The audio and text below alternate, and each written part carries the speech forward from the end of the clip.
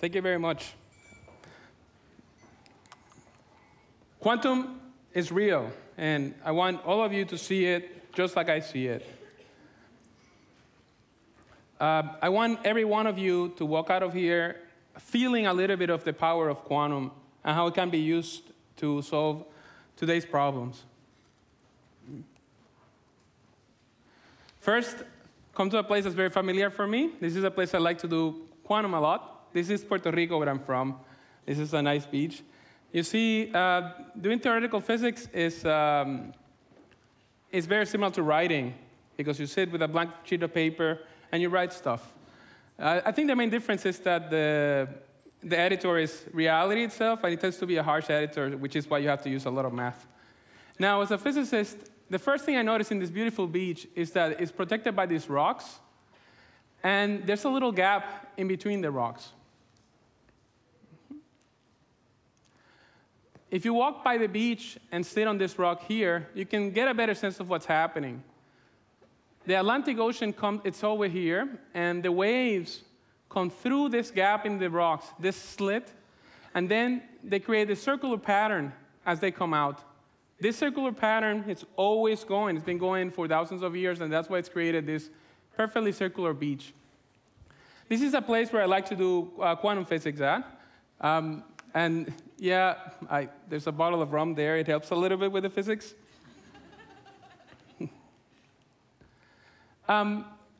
This wave behavior is an important part of quantum physics. There's another part, which is that things in the universe are particles. And I want you to just take a look at this laser pointer. You can think of it as photons, little particles being shot at, like a sniper's rifle. And that's why you have this point here. However, in quantum physics, we say that also everything in the universe is not only particles, but waves at the same time. And a good way for you to see this and understand this will be to use a laser pointer. You can do this at home with a green laser. And a hair. Give me 1 second. I need a hair. Okay. I'm going to glue it here with double-sized sticky tape so I don't lose it. But you don't need to do this at home. Okay, so I glued the hair here. It's vertical here. You cannot see it because you're far, but you can do this at home. And I'm going to shine the laser pointer through the hair. Okay, let's see. There. Maybe the people in the front can see that you get like a horizontal line. Remember, the hair is vertical. There we go. That helps a lot. Yeah. The hair is vertical, and you get this horizontal light with dark and bright spots. This is because each of the photons from this laser go on both sides of my hair at the same time, and then the same photon on the other side interferes with itself as if it was a wave. The dark and bright spots are basically the peaks and the valleys of these interference patterns, kind of like two waves coming to meet each other. This is known as quantum superposition, and it is the fundamental thing that you need to understand to get a sense of quantum physics. Now, I want you to come now to bring this to someone more like real thing. And picture yourself at a bar. Maybe you go to the bathroom, and as you're walking out of the bathroom, you realize you maybe had a few drinks too much. So you're looking for your friend. Everybody was watching the game, and you cannot find your friend because everybody's wearing a similar shirt. So you walk a bit, and of course you realize maybe you're stumbling, and you walk towards the first person you see, and you stare at them. You cannot see so well, so you squint a bit, and it's not your friend. So you take a step to the left, stumble, it's not your friend. You take a step to the right and look at the first person again, and so on. Until you find your friend, or until they call security on you, and a bouncer comes and asks you to please leave. You're bothering everybody at the bar. Now, if the bouncer was a physicist, he will think that this random behavior of yours actually can be modeled in simple mathematical ways. One way will be to say that you're acting at random. Although you seem very doing something complicated, maybe you're walking as if you were flipping a coin. And the outcome of the coin determines if you go to the left or to the right at each step. And then again and again and again. So this will be a way that the bouncer could start trying to find some structure of your behavior and determine where they can find you in the next time. So maybe one time you do a particular path of random stuff, and the security guy sees you and determines, oh, I found him here. Next time, you do another path, and they find you here. Now, if this happened many, many, many times, the security guy might be able to get some statistics on you. Also, if this happens many, many times, it means you have a drinking problem, so you probably shouldn't do it. Now, the main thing that you have to know about being drunk is that it follows this distribution, which is, it looks like a bell. It's known as the bell curve distribution. And the only thing I want you to remember from this mathematical formula of the probability of finding a drunk is that the important quantity is how the spread of this bell curve, how fat it is, basically, how thick it is. Because this determines how farther you have straight away from the center. So this will be, for example, if you start and you are caught a few steps, you're most likely to be at the center of the bar. Well, if the security guy takes longer to find you, you might have wandered off to the sides and might be a little bit harder to find. So remember, this is the most important thing about being drunk, but I should add that it's the most important thing about being classically drunk, because you can also be quantum drunk, and it is quite different. Okay, so remember the superposition that I discussed about the hair? So that each photon will go both on the left and the right side of my hair.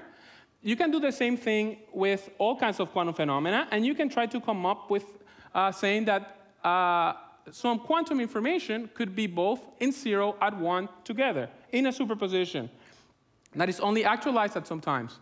So instead of having a bit, you have a quantum bit or a qubit that is also on superpositions. And if you had a drunk that is flipping a qubit instead of a coin, the drunk will also go both left and the right simultaneously at the same time, and then again, and then again. And it will interfere similarly like the hair and laser situation. So this is how the quantum drunk will look like.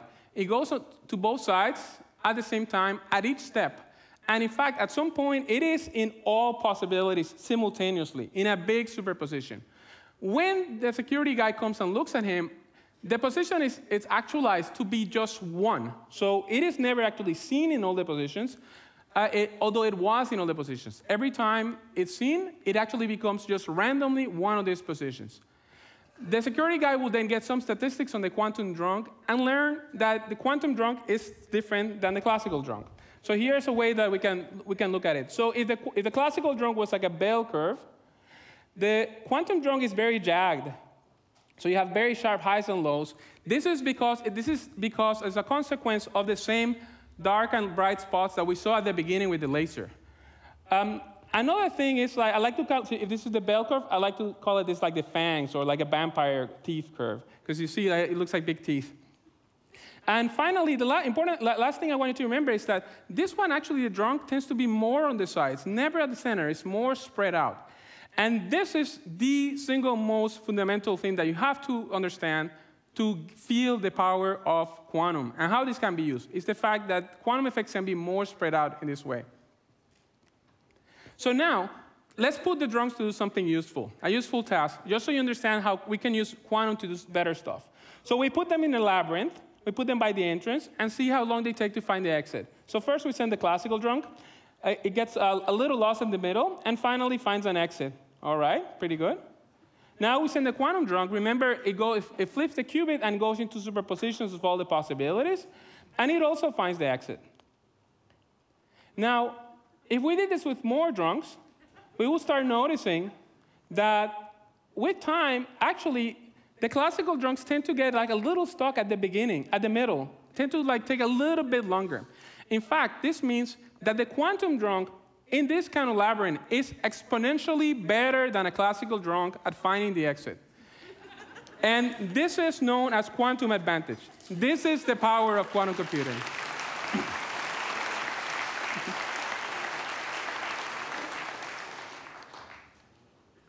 So why is this power of quantum computer useful or meaningful for anything in real life? This is what we have right now as the status quo in computing nowadays. A lot of different kinds of supercomputers. We call them classical computers because they use bits instead of qubits. The ones that use qubits we call quantum computers. Nowadays, we're getting more and more data every day, and these computers cannot get fast enough to keep up with them. So this is the challenge for computing nowadays. The problems are getting bigger, more complex, and too much data. They just cannot get fast enough. So because of this, we can use quantum computers that have some advantages for some problems to address them. However, there's a lot of hype about quantum computing. There's a lot of stuff that's actually not true. And I want to focus on what's real, so you get a sense of how to separate what's real from what's not. So first, a lot of people say that the quantum computer works because it does all the paths in parallel, as if it was different parallel worlds. And this is not quite true. The way you program a quantum computer actually is that you program all the paths together and bring them together in such a way that you can increase the probability of finding the exit.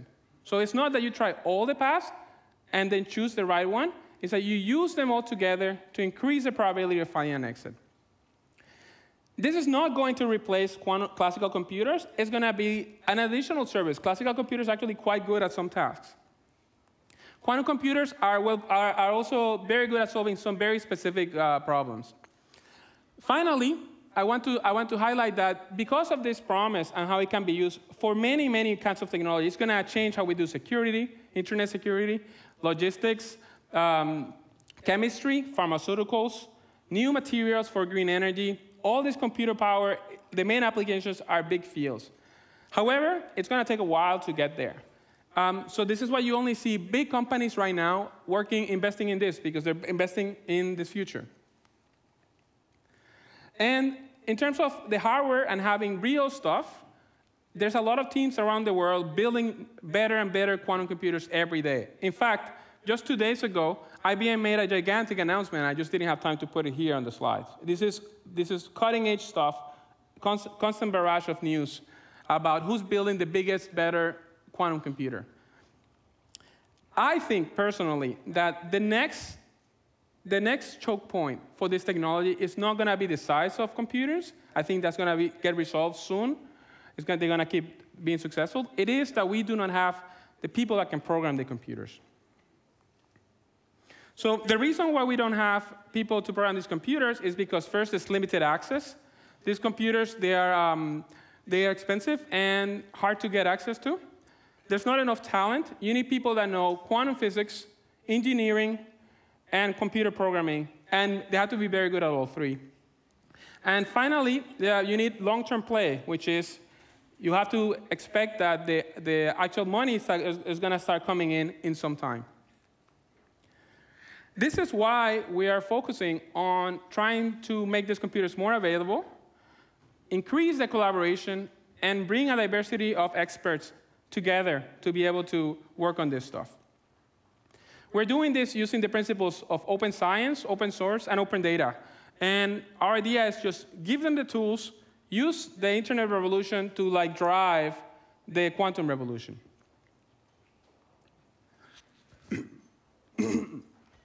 So I've been talking about the power for industry and all that, and that's not why I'm doing this, actually. The reason, it's very personal for me.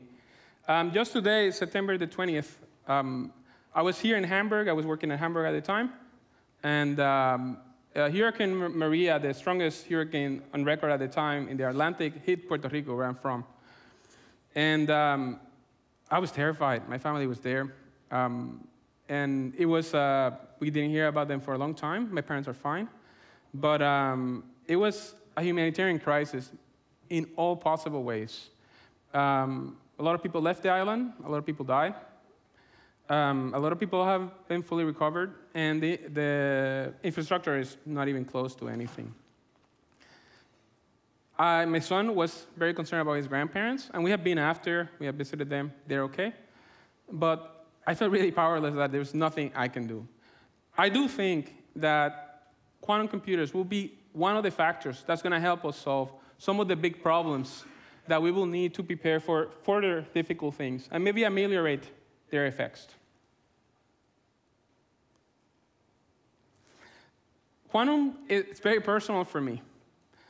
I've been dedicating my whole career to it. First as a theoretical physicist, writing equations on a piece of paper. Now I've joined a startup just to make this happen, to build tools so other people can use them to make the big changes, solve the big problems in the world. My son, he also plays with the building blocks. They're not qubits, they're Lego for him. He also likes swimming, and these are a picture I took when last time we were at the beach there. And I am concerned that the same problems that we have seen, that's going to get worse. And as a father, like, it's really hard to learn that sometimes you cannot fix the world for your son. So the reason why I'm doing this is I'm hoping that by me, I can somehow bring all possibilities together to increase the probability of maybe others making a dent in the world's problems. Thank you very much. Mm-hmm.